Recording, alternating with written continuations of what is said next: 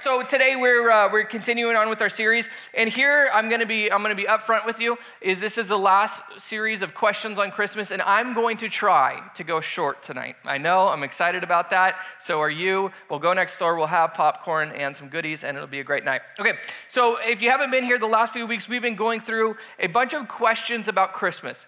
We started with kind of the biggest question, which is what's the purpose of Christmas? Why do we have it? And then we've kind of been refining it from there. So what is God ultimately trying to tell us through Christmas? And we talked about that last week. And today, I want to come into a handful of questions that are a little bit more detailed and hopefully finish with one final question. So the first question, and if you were like me, this actually might be your first question. The first question that I have when I read the Christmas story, and again, I was born into a Christian family. I'm a pastor's kid. I've been to church service every weekend of my entire life.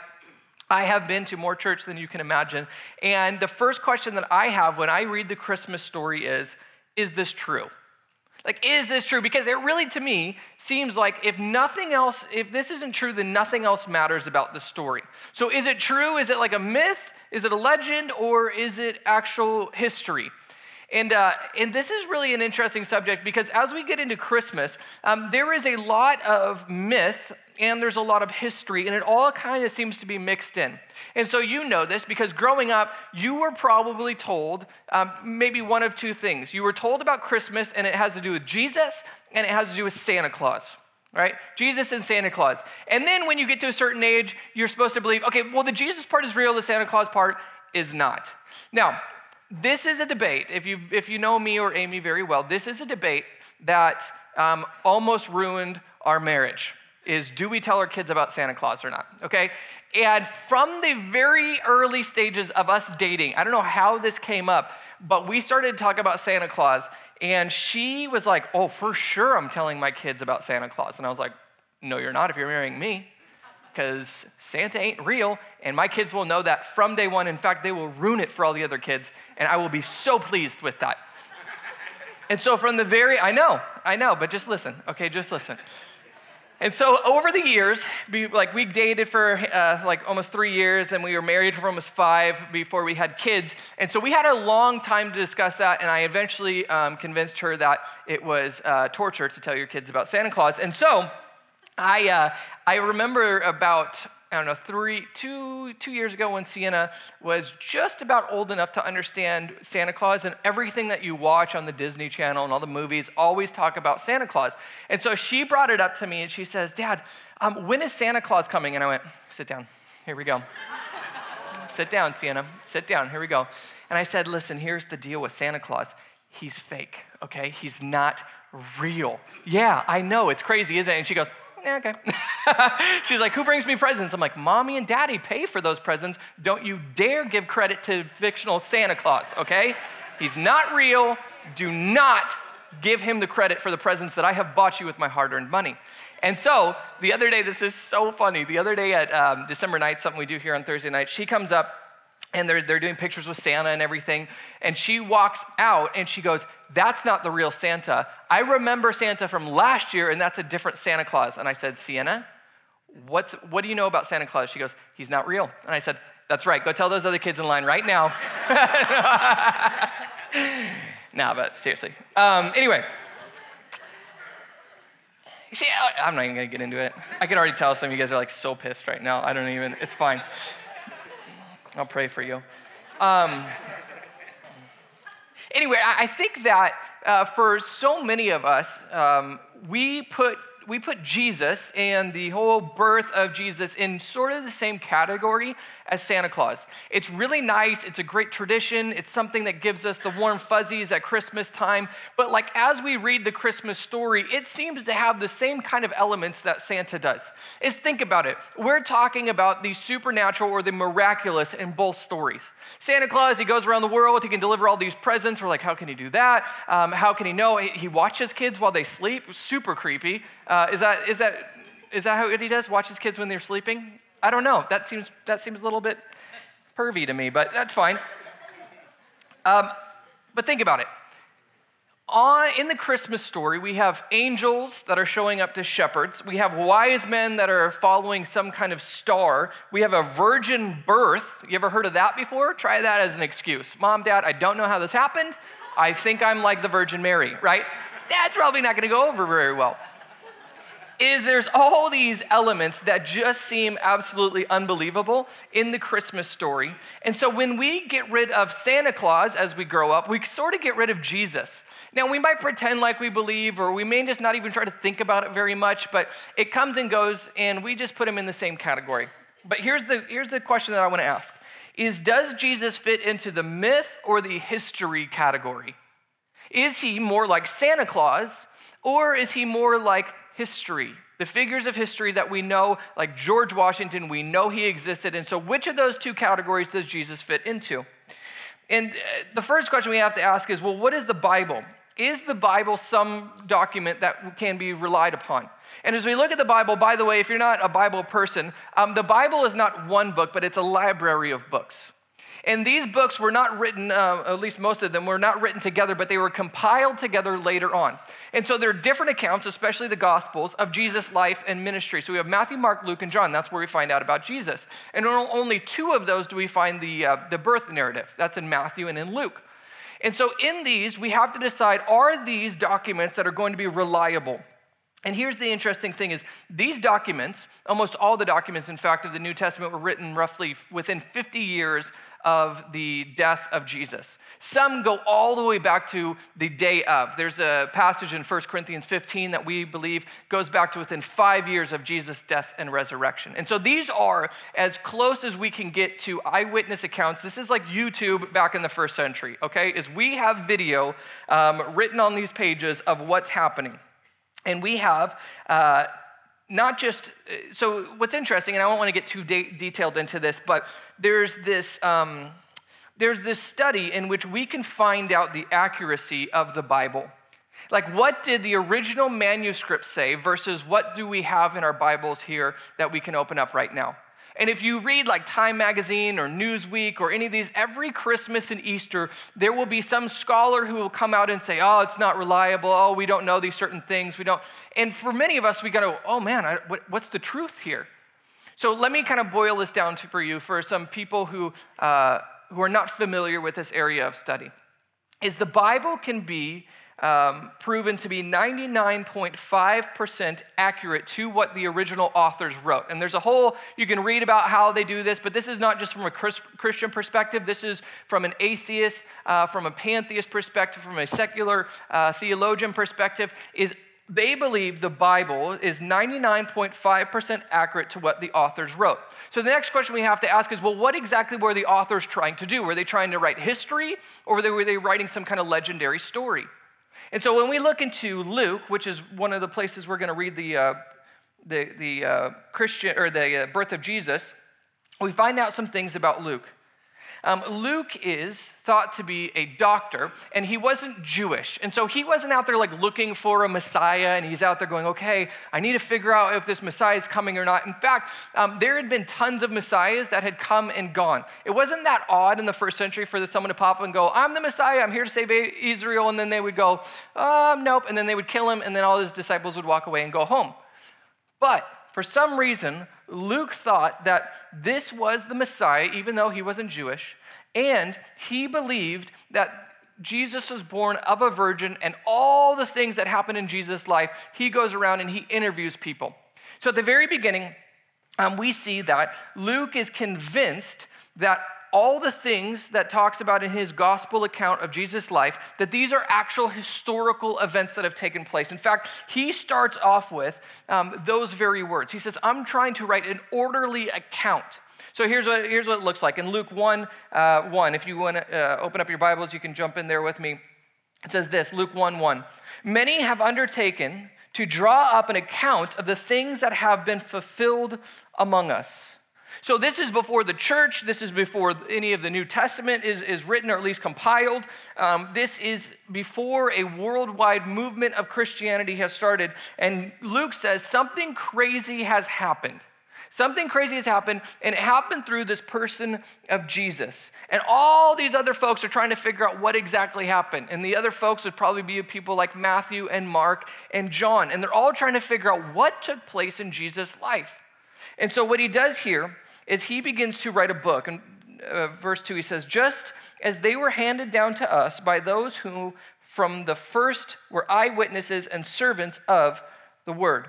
So he says, listen, I'm going around and I'm interviewing people, eyewitnesses that saw Jesus' life and ministry. And so the stories that I'm about to tell you, including the Christmas story, are all from people who were there. I did not hear it from third party. It's not hearsay. It's not a rumor. I have thoroughly investigated it. I've talked to people like Peter and Paul and James, the brother of Jesus, and possibly even Mary herself to find out what really happened. Verse 3 says, with this in mind, since I myself have carefully investigated, I've looked at these accounts, everything from the beginning, I too decided to write an orderly account for you. Most excellent Theophilus. This is a person whom he's writing to. This is a letter to him. So that you may know the certainty of the things that you have been taught. And so there's someone named Theophilus. We don't know much about him.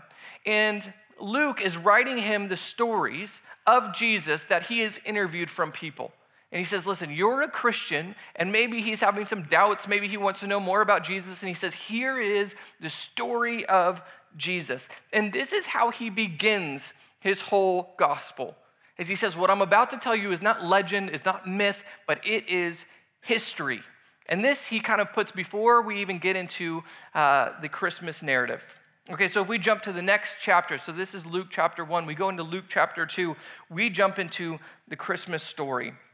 So we read the Christmas story the last couple of weeks, and if you don't know the Christmas story, I won't read through the whole thing right now, but I encourage you to read through it. What happens is, we know the traditional Christmas story in which Mary and Joseph have to go, and they have to go to register for a census, and there's no room for them in the inn, and so they go into what is like maybe some kind of barn, or maybe it's a cave, or we're going to talk a little bit about that. And Jesus is born, and then we have the wise men that come within a couple years, and then we have the shepherds, and then okay, so let me pause for a second. When I read this story, the first question that I have is, do I have to believe that Jesus was born of a virgin? Like, look, I live in a scientific age. I live in Western society. I know how this works. In fact, I have 2 kids myself. I know how this works really well. I'm pretty good at it, I gotta be honest. I have kids. Yeah, you guys just squirm a little bit like junior hires, like, ew, I think he's talking about sex. I'm not sure though.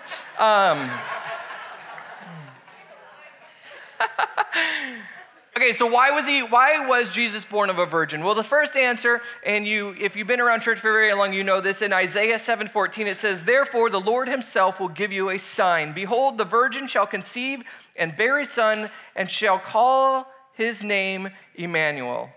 So first and foremost, he's born of a virgin because he's going to fulfill prophecy. Now, this is pretty unique. If you want to be the Messiah, one of the qualifications that you have to have is going to be very difficult to fulfill. You have to be born of a virgin. So right off the bat, if he is born of a virgin, we know that he has fulfilled one of the major prophecies that have been foretold hundreds of years before he was born. But there's something else that's happening here. Jesus is born of a virgin woman, but it's the result also of the Holy Spirit. So there's like this immaterial and material thing happening with Jesus' conception. Is on one hand, this makes him fully God because he has come about through the work of the Holy Spirit, and yet it also makes him fully man because he's born of a woman. And see, this is crucial for understanding who Jesus is, because as Christians, we want to say that Jesus was totally physical, that he had a body like you and I. He had thoughts, he had feelings, he had pains, he had pleasures, just like we do as people. And yet there was something radically different about him, that he had God's nature, that he was eternal and he was sinless in his nature. And so the reason why the virgin birth is important is because he has to have both. He has to be fully God and fully man. and to be born of Mary, and yet the reason is because of the Holy Spirit gives him that ability. Second question I have is, why, and actually what's interesting is if you were there this morning, Nabil talked about this, is why the shepherds? Like, do you ever take apart the story and go, there are so many random things that are happening in this story. There are so many random things. Okay, we got the virgin birth, and then we got angels appearing to shepherds. Where the frick did they come from? And then we got these wise men, and there are just so many random things, which is yet another pointer for me why this is history and this isn't legend. Because nobody would make this up. It's just random elements. But there's also a pattern here. And we talked about that last week, is one of the patterns is the reason why Jesus came to the earth was to save people. But here's one of the central parts of the message, is it's not just a specific group of people, but it's all people. He didn't just come for the rich and the famous. He came for the down and the out. And so who is the first people that get to be a part of the Christmas story? These humble nobodies who are out in a field watching livestock. See, this is important because what this says is that God is demonstrating his love not just for a specific group of people, but for everyone. And he does this by addressing the down and the out. And in fact, this is what the rest of his ministry looks like, is he goes and he ministers to the people who are outcasts, the people who are disease-ridden, the people who they have no other hope. And yet those are the very people that he goes to. Okay, let me do a couple more questions. Was Jesus born on December 25th? No, yes, maybe so? No, you're not too sure about that. You think it's a trick question, don't you? So check this out. This is kind of interesting. This is a fun fact for you to tell at dinner, is Jesus probably was not born on December 25th. Some of you guys are super upset right now, but he was probably not born on December 25th. What's interesting about this is people have debated it, and actually this belief goes all the way back to the 3rd century where people believed that Jesus was born on December 25th. But the better explanation is probably the reason why Christians celebrate during this season is because there was pagan holidays that took place during this season. And so a lot of people who were pagans have become Christians, and so Christians then repurposed all of their holidays into Christian holidays. This is even true of a lot of the symbols of and traditions of Christmas. Is instead of totally flipping their calendar upside down, Christians just went, you know what? It doesn't matter what the symbol is, it matters what the significance is. And so they took the dates of these pagan holidays and they took the symbols of these pagan holidays and they repurposed many of them. So for example, Christmas bells. Christmas bells were actually a pagan celebration where they would ring bells to drive out evil spirits. And then Christians came along and said, well, you know what? In Psalm 95:1, it says, oh, come, let us sing to the Lord, let us make a joyful noise to the rock of our salvation. They say, we're going to take your symbol and we're going to repurpose it and make it something that glorifies God. Same is true of lighting candles and even of gift giving. During these pagan holidays, they would give gifts, sometimes in a very different way than we do. But Christians went along and went, whoa. If anyone should be giving gifts during this Christmas season, it's us.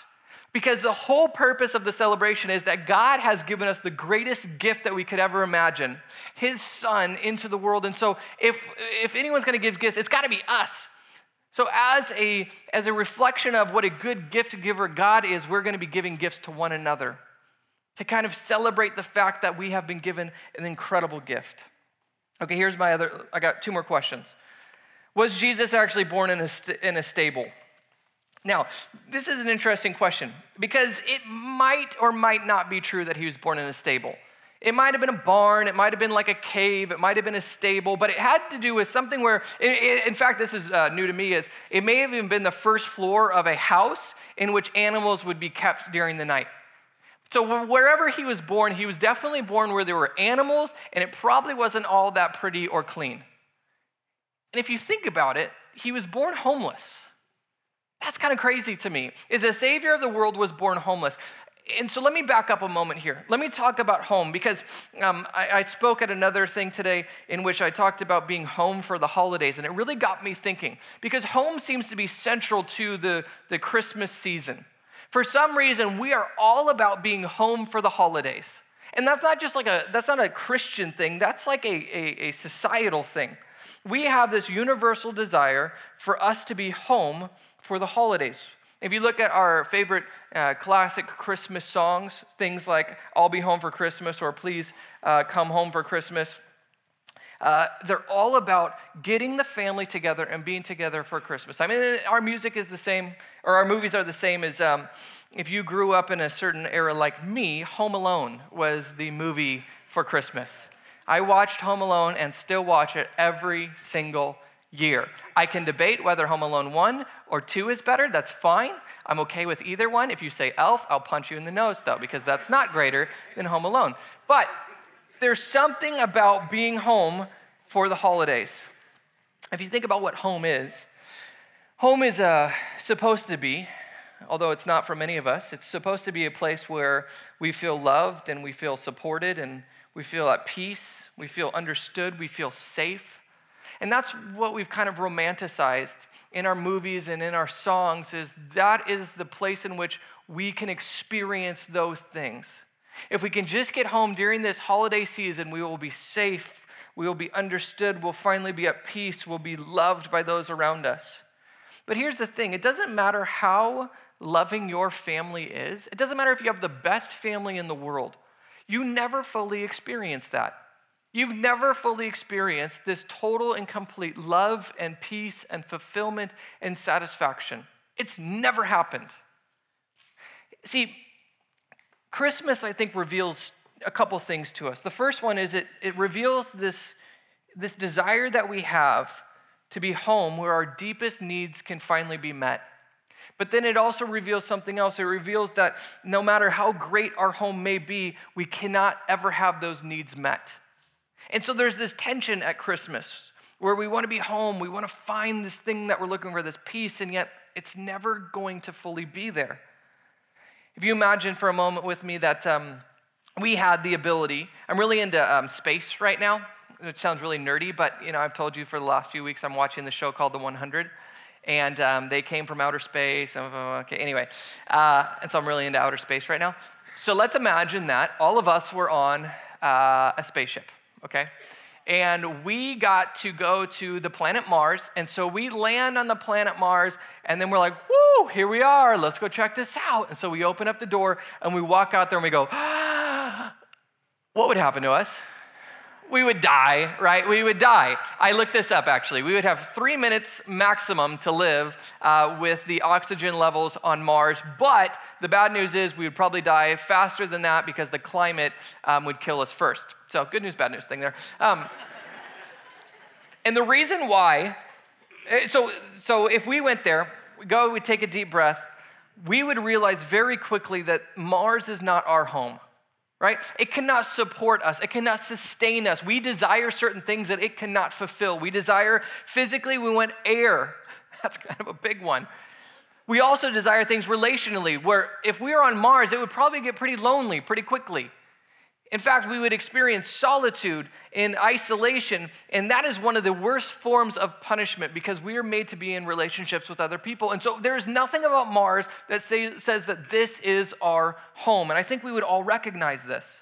But let's imagine that we get back on our spaceship, and we come back to Earth, and we have survived, and we step out, and we just take a deep breath, and we go, ah. All of us would say, we're home, we're back. But hold on, are we really home in that moment? Because the thing that told us that Mars is not our home, because it cannot sustain us, it cannot fulfill us, it cannot give us our desires that we have, the same is actually true here on Earth. We're still dying, we're just dying a little bit slower than we would on Mars. We still don't have the fulfillment of the things that we truly want here on Earth. And so Mars and Earth are really kind of the same. One's just a little bit faster process than the other. And so if we don't consider Mars our home, why would we consider this our home as well? See, the truth is that if the place here on Earth cannot support us, then this cannot ultimately be our home. This cannot be the place for us. And see, most of us, we try to ignore this fact.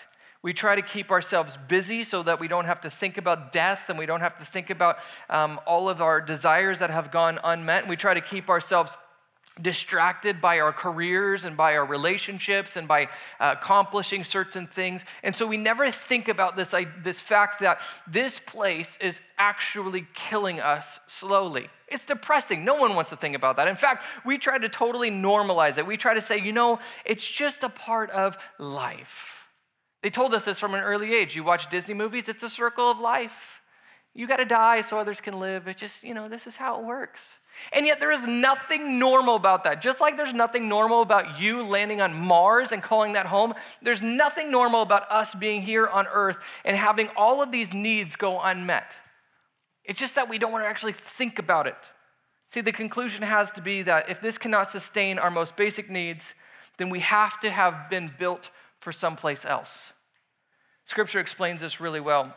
Scripture says that we were not made to inhabit the earth in the current state that we're in.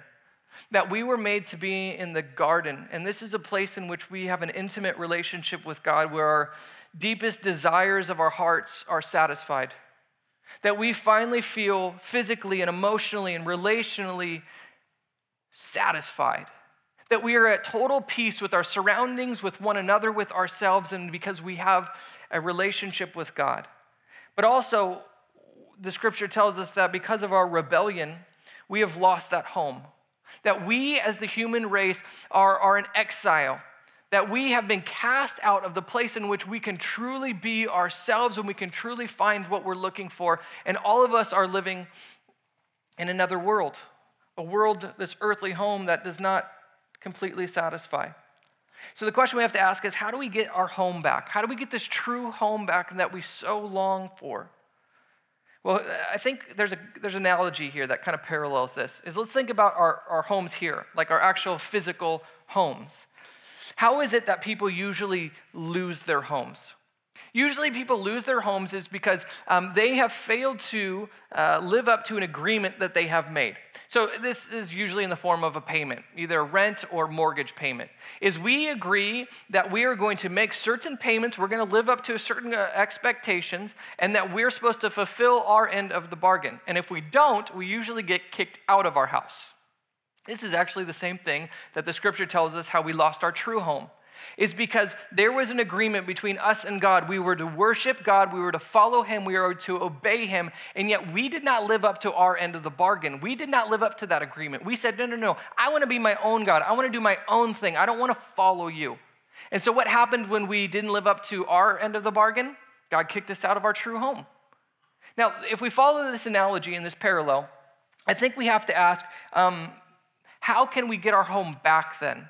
So the way that we get our home here back is we have to pay back the debt that is owed. We've accumulated some sort of debt because we haven't paid our rent or we haven't paid the mortgage, and so we now have to pay that back if we wish to stay in our home. The same is actually true of our true home, is there is a debt that has to be paid, and here is the problem. The debt that we have now incurred is so great, is so huge that we as individuals and as a collective human race, we can't pay this debt back. It's the rebellion against God cannot be made up by us just being sweethearts. There's something bigger that has to happen. We don't have a big enough moral bank account to be able to pay for this. And so here's what the scripture says. It says the only way that you can get your true home back is either if you pay it, which you can't, or someone with enough resources comes along and pays it for you. And you know who that person is? God himself is the only person who can do that.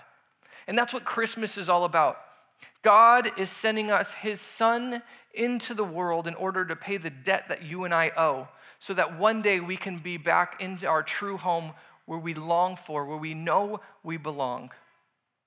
See, the crazy part about Christmas is Jesus leaves his Father's house, the place where he is totally satisfied, totally fulfilled, where he's in this perfect community of love.